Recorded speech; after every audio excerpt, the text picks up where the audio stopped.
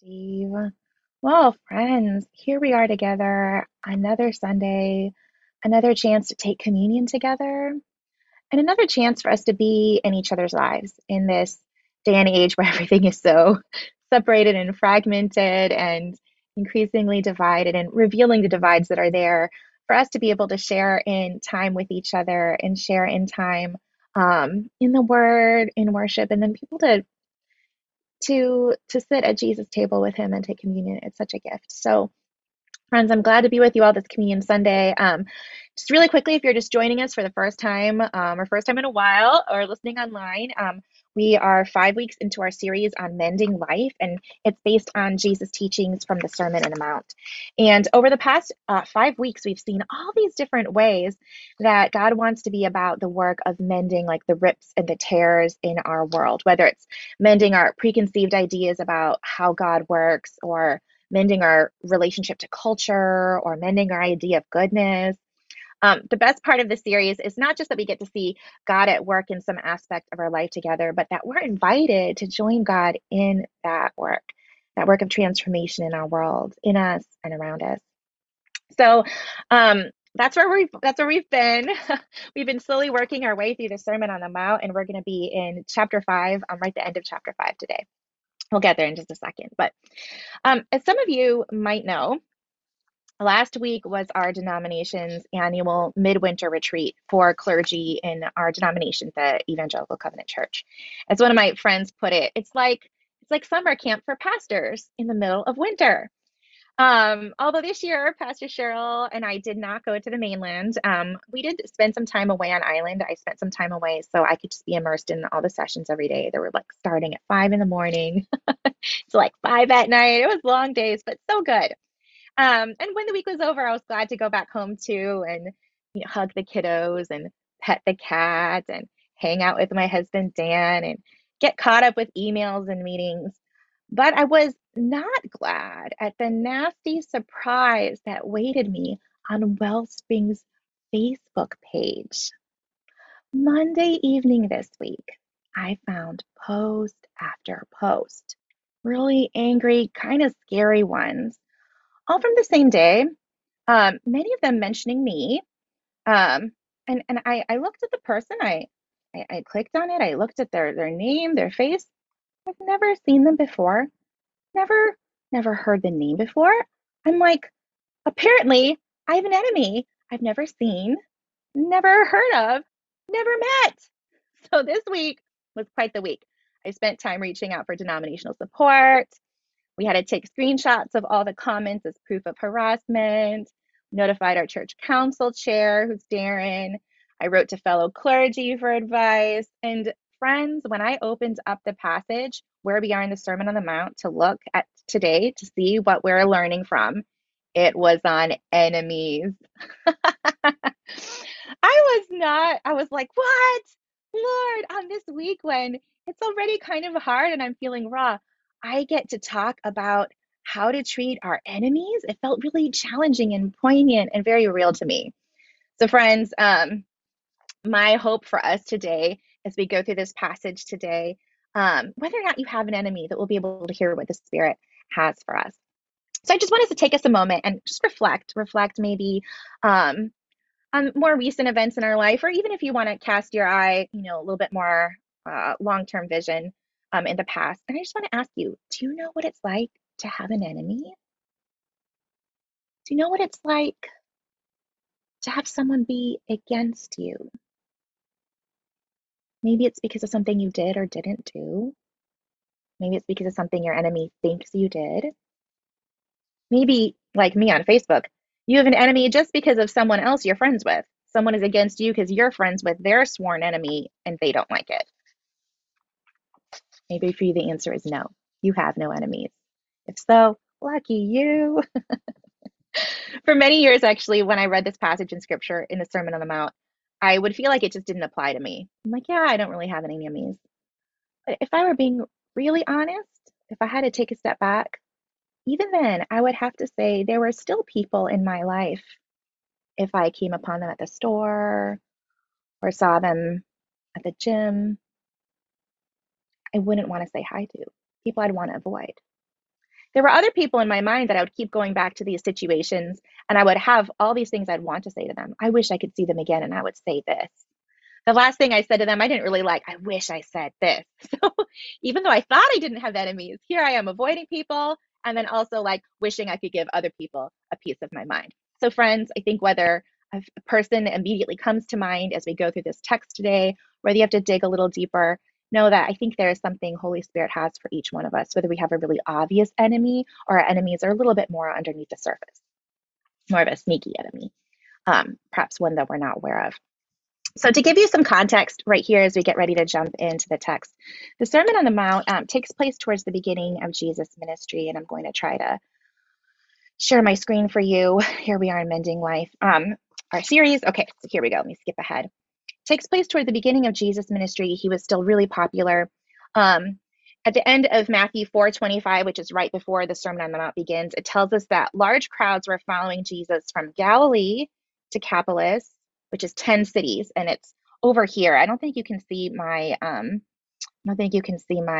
little cursor. So what I tried to do is I tried to highlight these areas for you: Galilee, Decapolis, Jerusalem, Judea, and beyond the Jordan. I did a little yellow highlighter there. Do you see that? It's really hard to read. So these are all the areas that people were flocking to see Jesus from. So it would be a really diverse crowd. There might even be people there who are enemies with each other, or their groups were enemies, and they are here in this space together. And Jesus, traditionally, he went up on a mountain to teach, and some of these teachings are actually just sort of Jesus' best of, just sort of compiled together. But we know Jesus was teaching a large crowd of people, and Scripture tells us he went up on the mountain. We're not actually sure exactly what mountain it was, but they were by the Sea of Galilee, and so it's fair to say that they were on this little mountain right here. There's this little church called Church of the Beatitudes that's there. Traditionally, some people have said it's there. If those of you that have visited Israel, you might have actually been to this church, and this apparently is the panoramic view from the top, which is beautiful, isn't it? I'm like, oh, if Jesus was preaching there, that's lovely. So we don't know for sure, but Jesus might have been at this location or one like it when he went up on a little hillside to preach this large, very diverse group of people. Where we are in our passage today is Jesus teaching. We're going to pick it up in Matthew 5:38. Jesus says, "You know that you have been taught, an eye for an eye and a tooth for a tooth.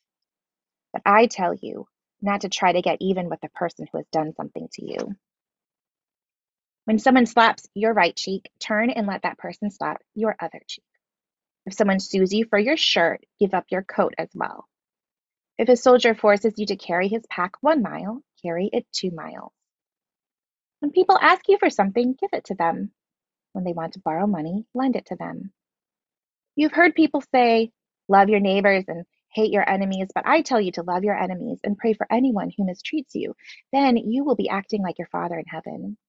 He makes the sun rise on both good and bad people, and he sends rain for the ones who do right and for the ones who do wrong. If you love only those people who love you, will God reward you for that? Even tax collectors love their friends. If you greet only your friends, what's so great about that? Don't even unbelievers do that? But you must always act like your Father in heaven." So friends, this is the word of the Lord. Thanks be to God. Now, in the words that we just read just now, there's a lot of them. They're really good.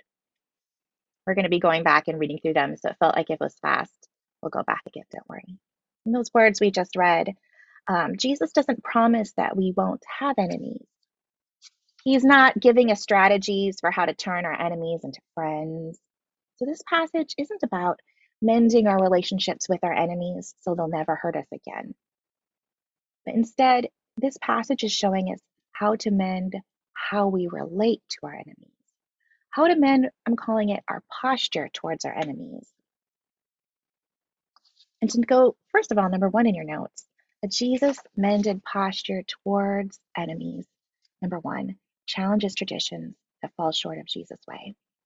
So as we look at this passage, we're looking at a Jesus mended posture towards enemies, because that's what Jesus is teaching here. He's not teaching us how to get rid of our enemies, but rather how to relate to them. Number 1 in your notes, a Jesus mended posture towards enemies challenges traditions that fall short of Jesus' way. Now, when Jesus begins this teaching in this section, he begins the teaching with the phrase, "You know you have been taught." It's a phrase Jesus uses throughout this sermon, not just here. He'll say, you know, you've been taught or you've heard it said. And friends, just as Jesus' audience on the mountain had all been taught something about how to relate to enemies, right? They're not just coming to Jesus as a blank slate.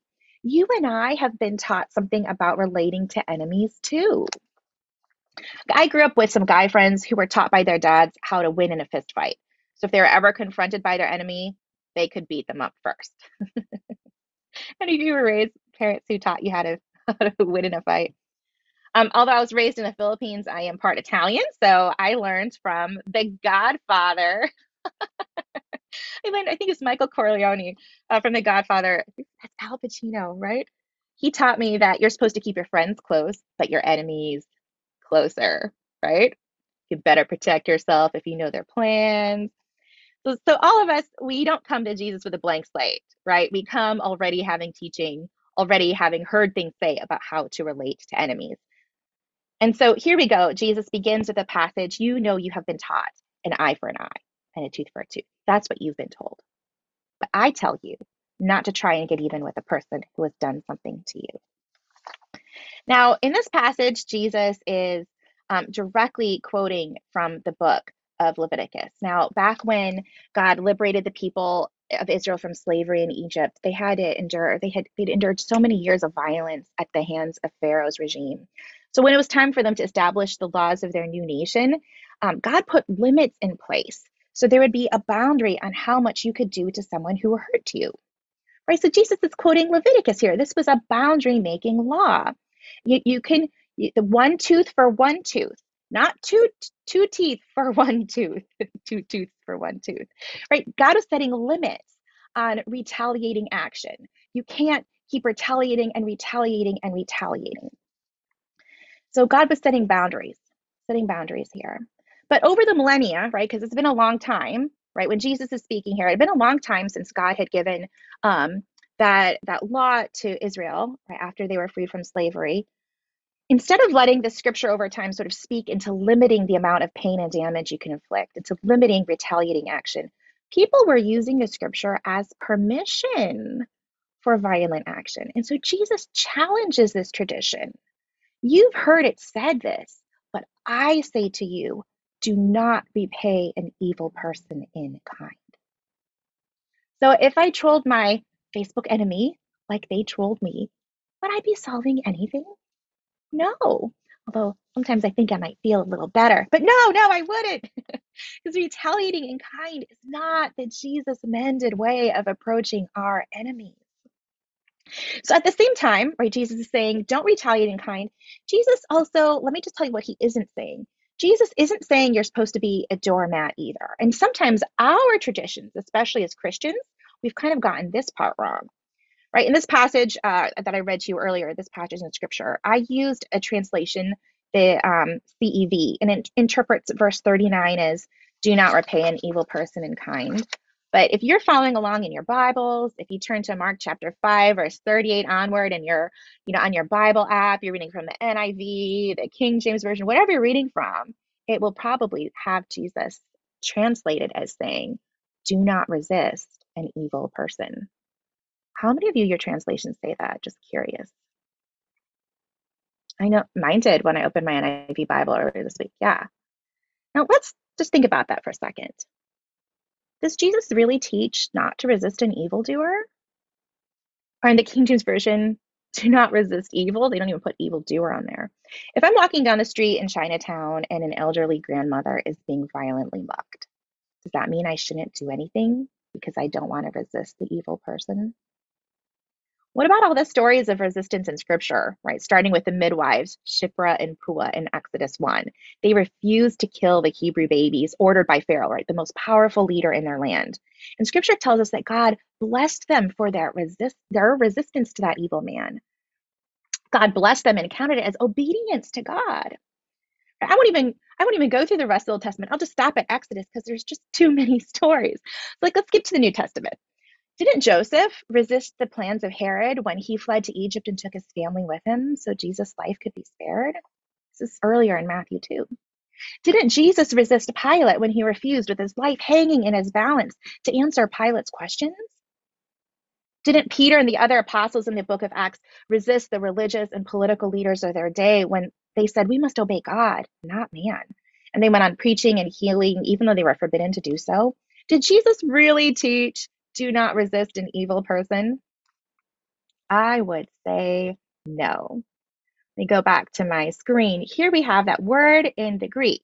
That word that is sometimes translated as resist is the word, here we go. I think it's pulled up on your screen. Yes, anthistemi, anthistemi in the Greek. And it's a word often used in the time of Jesus to describe military action. Okay, this is a word most often used to describe a violent reaction used by military. Jesus is not against all forms of resistance related to evil, just violent kinds. See, non-violent resistance practiced by many people of faith over many different kinds of evil over the years can be traced right back to Jesus' own self and teaching. But just as the people of Jesus' day had taken words of their scripture and twisted them to mean something slightly different, so too we have taken the words of Jesus, sometimes poorly translated, do not resist an evildoer, and we've translated and used them as support to do really terrible things, like tell women they need to stay in abusive relationships with the spouse because they're not supposed to resist an evildoer. There's so many times, even throughout the last couple hundred years, that we Christians and we evangelicals have used this phrase in ways that have not honored God or the vulnerable. So this is not teaching a kind of doormat theology, because Jesus honored people and treated them with dignity, especially the vulnerable. The people he had the harshest words for were the people with privilege and power and religious leaders, and pastors like myself. Those were the ones Jesus had pretty harsh words for. You were just a person going through hard times, was vulnerable, a person caught in sin. Jesus had quite a different posture towards them.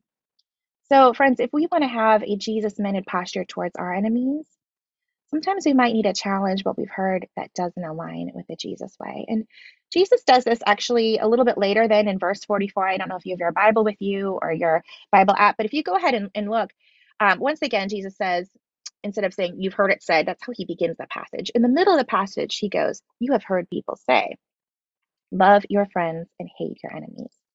This is just another example of how people of Jesus' day had taken, the words of scripture, love your neighbor. That's a great word. But then they added, well, if love your neighbor is true, then hate your enemy must be true. And Jesus says, no, no, no, no, that's not right. You need to love your neighbors and your enemies. And sometimes, friends, in our own world, we do sort of the same thing that people of religious day did, right? We'll kind of twist around the word to kind of justify ways of being that are hurtful and immature. For example, like, have you ever heard the phrase, and I've used this phrase before, let me just say I totally have. Have you ever heard the phrase, love the sinner, but hate the sin? I've heard it. It doesn't sound too bad at first glance, but over the years, I've seen it really used as a license to mistreat people we don't like. I've seen it happen firsthand.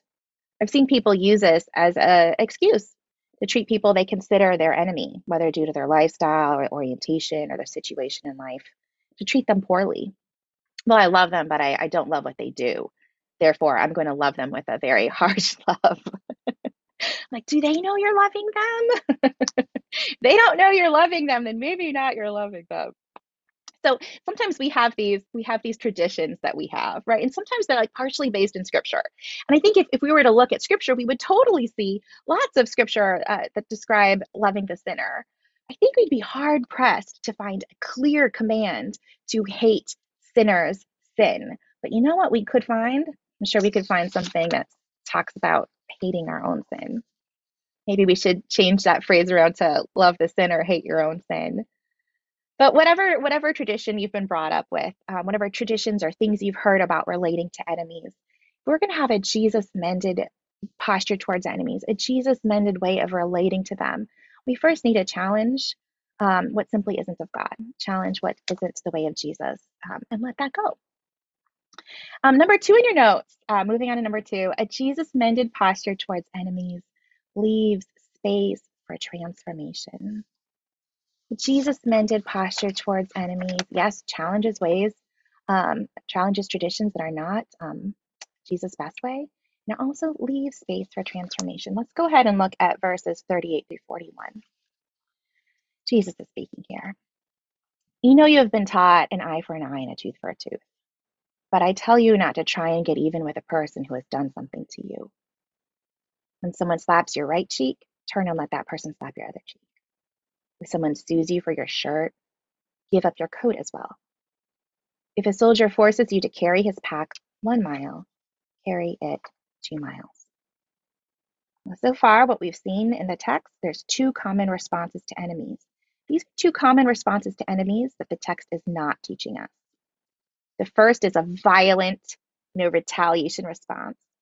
The second one is passive acceptance. So neither of those 2 things are being taught. And it's kind of hard because we're like, I don't know, that kind of looks like passive acceptance, right? Isn't Jesus saying, yeah, go the extra mile? Yes, you hit me on one cheek, you can hit me on the other, and you take my clothes, sure. Here's my wardrobe. I'm going to give you more. And yet, there's actually teaching here that shows if we really dig into what the text is saying and look at the context of Jesus' day, a third way will emerge. So Jesus is offering a third way here, and he gives 3 examples of what this third way looks like. And friends, this third way creates room for transformation. And the person who is acting out, being the enemy, the person who is the recipient, it creates transformation for not just the victim, but also the aggressor. So we're going to look at these 3 things. And this, friends, is where I just totally beg your patience, because normally in preaching, we tend to be a little less of Bible study, and we're like, here's what you need to know. Here's stories of how we see God at work in the world with it. And here's maybe a couple jokes so you don't get too bored. And we wrap it all together, and here's your message for the day. And friends, I don't have that today. What I have is just some really good teaching that's going to require us to kind of put our thinking caps on and dive into the text. So do I have your permission? Is it okay to do that? Okay, I see a couple. Yeah, Cheryl, I see you. Okay. Um, it's funny the way my computer's set up. I can see four little people's faces, and yay! I'm glad Cheryl's on there. Okay, so we're gonna go for this. Here we go. 3 ways of relating to enemies demonstrated in 3 examples Jesus gives us, and this shows us Jesus' third way, right? This shows us where there's room for transformation. Okay, so the first one is turning your face to show the left cheek. The second one is giving up your piece of clothing in a court of law. The third one is carrying a Roman soldier's pack a 2nd mile. Woo! Okay, we're going to dive into these. You ready? First one, turning your face to show the left cheek. So here we go. I'm going to stop sharing so I can see more of your faces. Here we go. Now, Jesus lived in a world where the right hand was associated with certain tasks and the left hand with others. So New Testament scholars, they let us know that left hand, it was used primarily for unclean bodily tasks, right? So even to gesture with the left hand in a religious community at Qumran, if I were to gesture with his hand, I could get a penalty of 10 days of penance, because you just don't do that with your left hand. Do you know Roman soldiers actually fought with their right hand? If you were left-handed, you had to learn to be ambidextrous pretty quickly. So this is done with your right hand. If you were going to hit someone, you'd hit them with your right hand. That's just the way it was. Now, I want you to imagine with me you're in boxing class, okay? So wherever you're sitting or standing, I just want you to kind of get in a comfortable position, get your hands out in front of you. Are you doing that? Okay, here we go. Because this is a little tricky unless you can visualize it. And unfortunately, I couldn't find any video that showed it. And I thought about maybe dragging one of my children with me to come to church and be part of the sermon. And I thought, oh my goodness, my poor children, I can't do that to them. And I definitely don't want to pantomime hitting them. So instead, we're going to all do this together, okay? When you imagine your boxing class and you have a partner to spar with, they're standing right in front of you, right? You're eye to eye, you got your boxing gloves on, and it's your turn. And you're going to take a jab with your right hand. You're going to hit them in the face with your glove, okay? So now, and they're going to let you do it, right? You're not going to hit very hard. You ready for this? So take your right hand out. They're standing right in front of you, and you hit them in the side of their face. Friends, what side of their face does it naturally land when you do that? The left side. It lands on the left side of their face. Now, wait a minute. What does our text say? If anyone slaps you on the right cheek, turn to them your other also. Jesus is not describing someone being punched here. He's describing a slap. If you're using your right hand, remember, if you were going to hit someone, you're going to hit them with your right hand. The only way to hit someone on the right side of the face with your right hand was to do a backhanded slap. Can you imagine that?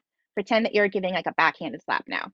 Not to a real person. We do not want to be the aggressor. If you're going to give a backhanded slap to someone, that was a way for your right hand to hit the right side of their face.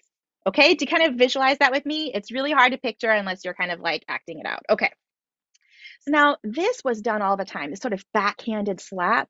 This was done all the time in the Roman Empire as a way of enforcing social codes from those people who had more power to those people who had less power. It was kind of a way of keeping people who weren't in your station of life down. So, masters would do this with slaves, husbands would do this with wives, parents would do this to children, Romans would do this to Jews.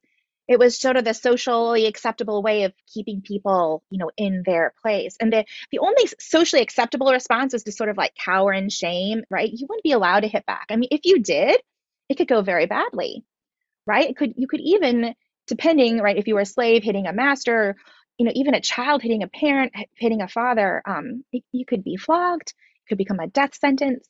And if lest you think I'm exaggerating, look up the Roman practice of patria potestas. Like fathers literally had the right of life and death over their children and the right to inflict capital punishment. So in this situation right here, Jesus is inviting this person being slapped, this person being backhanded, to turn the other cheek. That means putting the left side of their face forward. So they've just been backhanded. Now they turn like this. Friends, this is shocking and important because you would only strike a peer with your fist. There is no way to slap someone with your right hand on the left side of their face. You just can't do it.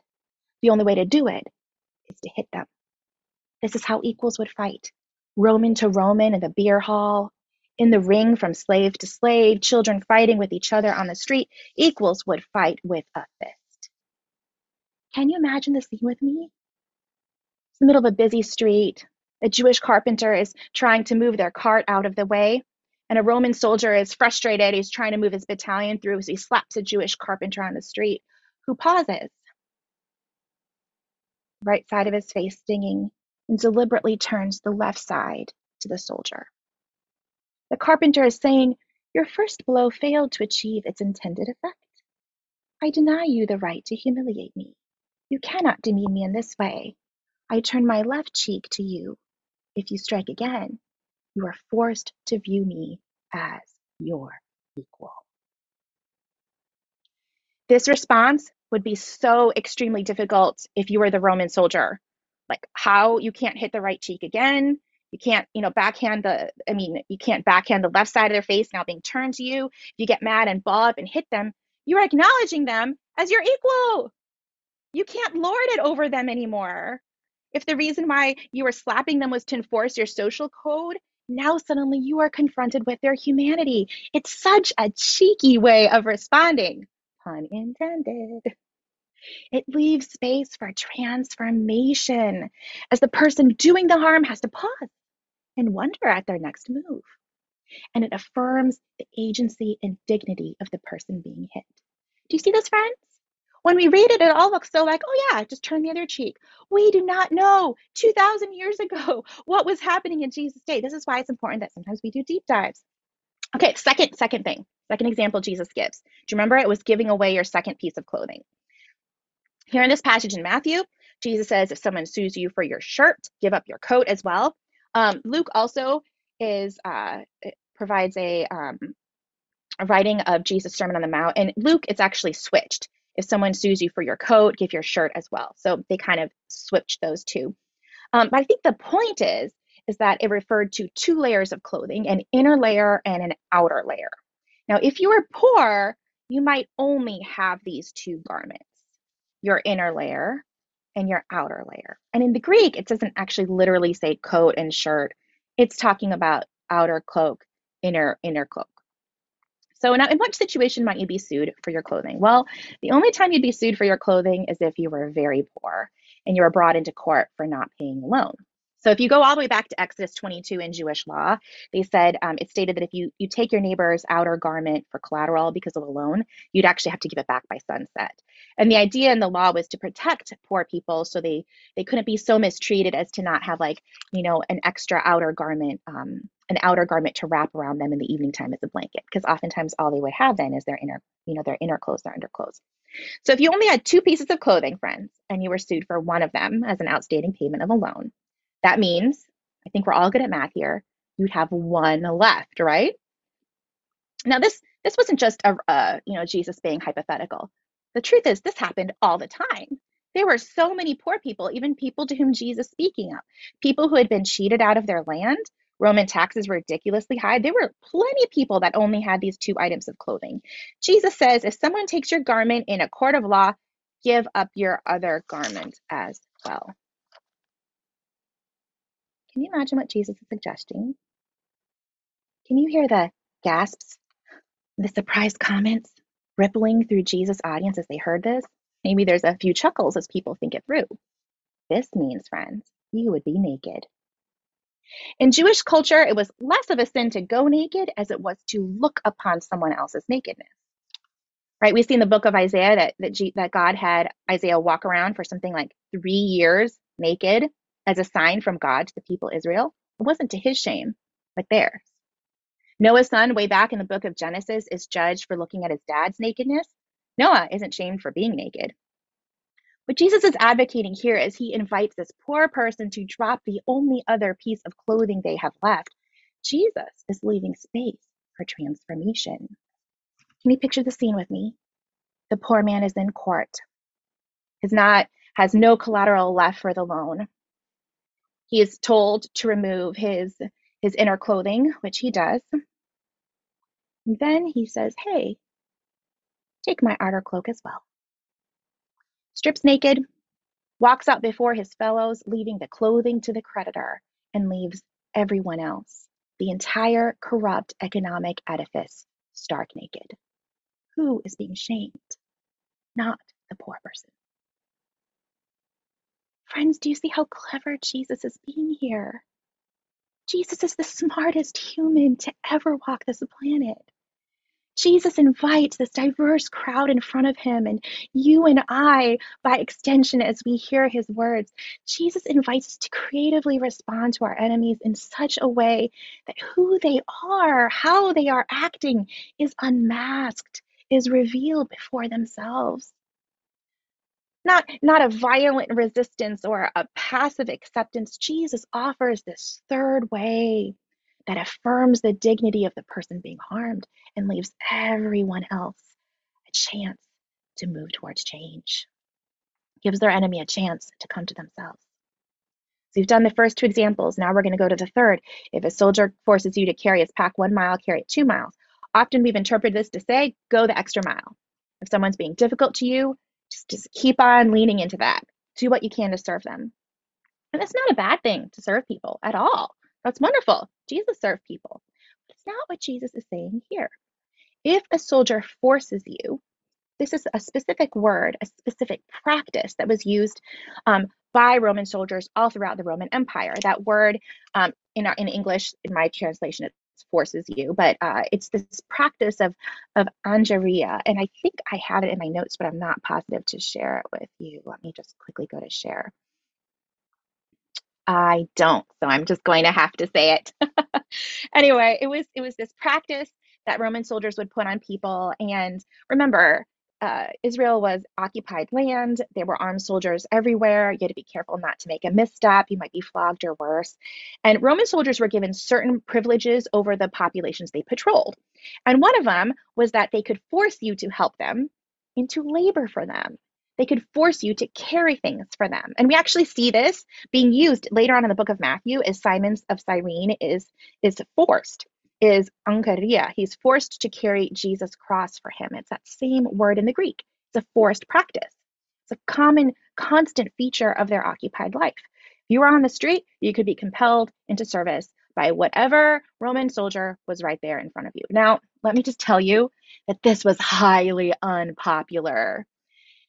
Oh my goodness, civilian populations hated this. And there's tons and tons of like historical documents you can go back and read where you have towns like paying off the Roman Empire, being like, don't march your men through here because we don't want to all be forced to carry their stuff. Like you have all these bribes being paid, and then you have all these laws that then the Roman Empire has to start making because there's so much abuse of this practice that people are revolting even more. And so they're like, we don't want to lose our land. So Roman soldiers, you can force people into service, but we put limits on it. And biblical studies scholars like Walter Wink had done some deep dives in this and discovered that a Roman soldier in the time of Jesus could conscript you to carry the pack for 1 mile, but only 1 mile. The law left it at that. So can you imagine the picture Jesus is describing, right? This Jewish farmer is carrying a pack for a Roman soldier. And remember, they have mile markers on the roads. Because the Romans instituted mile markers. So the Roman soldier comes up to the next mile marker and reluctantly stops to take his pack back from the Jewish farmer who's carrying it for him. And I want you to imagine the Jewish farmer saying, "Oh, I'll carry it another mile." Just imagine the soldier's surprise. Why would he do that? What is he up to? Is he insulting me? Is he trying to get me disciplined for violating the rules of Angare? Will this farmer file a complaint, create trouble? I've never dealt with this problem before. If the soldier enjoyed, feeling superior to the Jewish population before, he will not enjoy it today. Imagine the absurdity of a Roman soldier pleading with a Jewish farmer, "Give me back my pack." Here, once again, the person being harmed by their enemy has taken back their agency, taken their power of choice, and done so in a way that invites transformation. It's a third way. So, friends, I just want to take a moment. I know that was quite the deep dive. You didn't know you were going to be going to Bible study class this morning. Here you are. Just take a moment to pause. I invite you to ask yourself to reflect, whether it's, enemies in your life, maybe even broader society, those people who vote that way, or, people who disagree with me on this. What might be a third way that God wants me to respond to them? What's a way when I'm confronted with my enemy that leaves space for transformation, for their own transformation, and possibly for my own as well? This third way that invites respect and wholeness. What does this look like? Friends, this is the tough work. I've shown you sort of from the scriptures how we can begin the wrestling of how to live it out in our lives. So please have conversations with me because I would love to hear how you're living this out because I could use a few pointers. What is the third way? This is what we are called to wrestle with as we leave space for transformation. So I know we have a third point to get to, and friends, I know we're out of time. So I'm just going to read it to you so you don't feel cheated. We'll quickly go through it. Let me just read it. Here we go. Number 3 in your notes. A Jesus mended posture towards enemies, loves gracefully the annoying people in front of you every day. A Jesus mended posture towards enemies loves gracefully the annoying people in front of you every day. And by the way, I just want to say I have no particular people in mind when I wrote this. But from the text, let's look at the text. What does it say? When people ask you for something, this is verse 42, give it to them. When they want to borrow money, lend it to them. You've heard people say, love your neighbors and hate your enemies. I tell you to love your enemies and pray for anyone who mistreats you. Even tax collectors love their friends. If you greet only your friends, what's so great about that? Don't even unbelievers do that? But you must always act like your Father in heaven. Friends, we don't always have large scale enemies on a large scope. Sometimes you might just have people who annoy you, who take more than they give, people who always treat you a little bit poorly, people who pretend to like you but really don't, people you'd rather not greet when in front of them going about town, in your doctor's appointment, at Costco, dropping your kids off at school, in class. Friends, We are to love them anyway. And how? We begin with prayer. Praying for our enemies helps us act gracefully, like our Father in heaven, who makes the sun rise on the good and the bad, like our Father in heaven, who acts with so much grace, blesses us with rain, those who do right and those who do wrong. This is God's grace in action. God shows kindness to those who don't deserve it. I know in this passage, Jesus asks us to do the same. And I think this sometimes feels like just a really big ask. If you're at the point in time today when you're like, Jesus, I can't quite live into this amended version of relating to enemies. I don't really want to challenge the way I've been relating to them, the traditions that I've been taught. I don't really want to leave space for transformation. I definitely can't love the annoying people in front of me every day. I don't want to pray for my enemy. If you feel like that, I get you. And honestly, acknowledging where we are is a good place to begin growing in a Jesus centered posture towards enemies. If you're in that place where you might feel a little stuck and you're like, I can maybe begin with prayer, I can do that. But loving them, I can't love them yet. Well, I think there's one thing we can do that will help create love in our hearts. Instead of just trying to force love, right? We can't force love, but there is something we can do. And that's let God love you. Let God love you. Where am I getting that from? Just want to look right here, verse 44, 45. I tell you to love your enemies and pray for anyone who mistreats you. Then you will be acting like your Father in heaven. Friends, this means our Father in heaven loves God's enemies. This means our Father in heaven contends for those who mistreat God. Friends, we invite God, we make space for God to love us because we have been God's enemy too. The teacher and apostle Paul writes in Colossians, once you were alienated from God and were enemies in your minds because of your evil behavior, but now he's reconciled you. The only way we can love is because God first loved us. If today you can't love your enemy, instead of pausing and trying harder, why don't you ask God to fill you with God's love? Enjoy the good graces, the rain, the sun that God is sending your way. And from that overflow, we can say, God, how can I live into the third way of being with my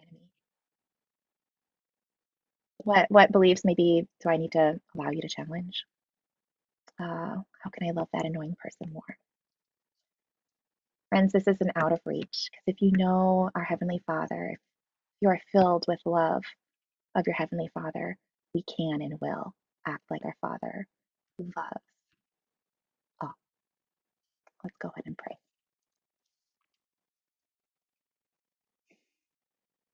God, thank you for being more immeasurably gracious and graceful than we can imagine. Thank you for loving us first before we knew you, knew how to love. Thank you, Jesus, for showing us the way, for reminding us of the full grace and love of the Father, and inviting us to create spaces where there can be transformation as we relate to our enemies. Lord, all those places in us as we relate to people who we disagree with, are challenged by, are annoyed by, or people that plain out don't like us or out to get us. Help us to let you love us. And from that overflow, pray and lean in to your third way. We ask all these prayers in the name of Jesus. Amen.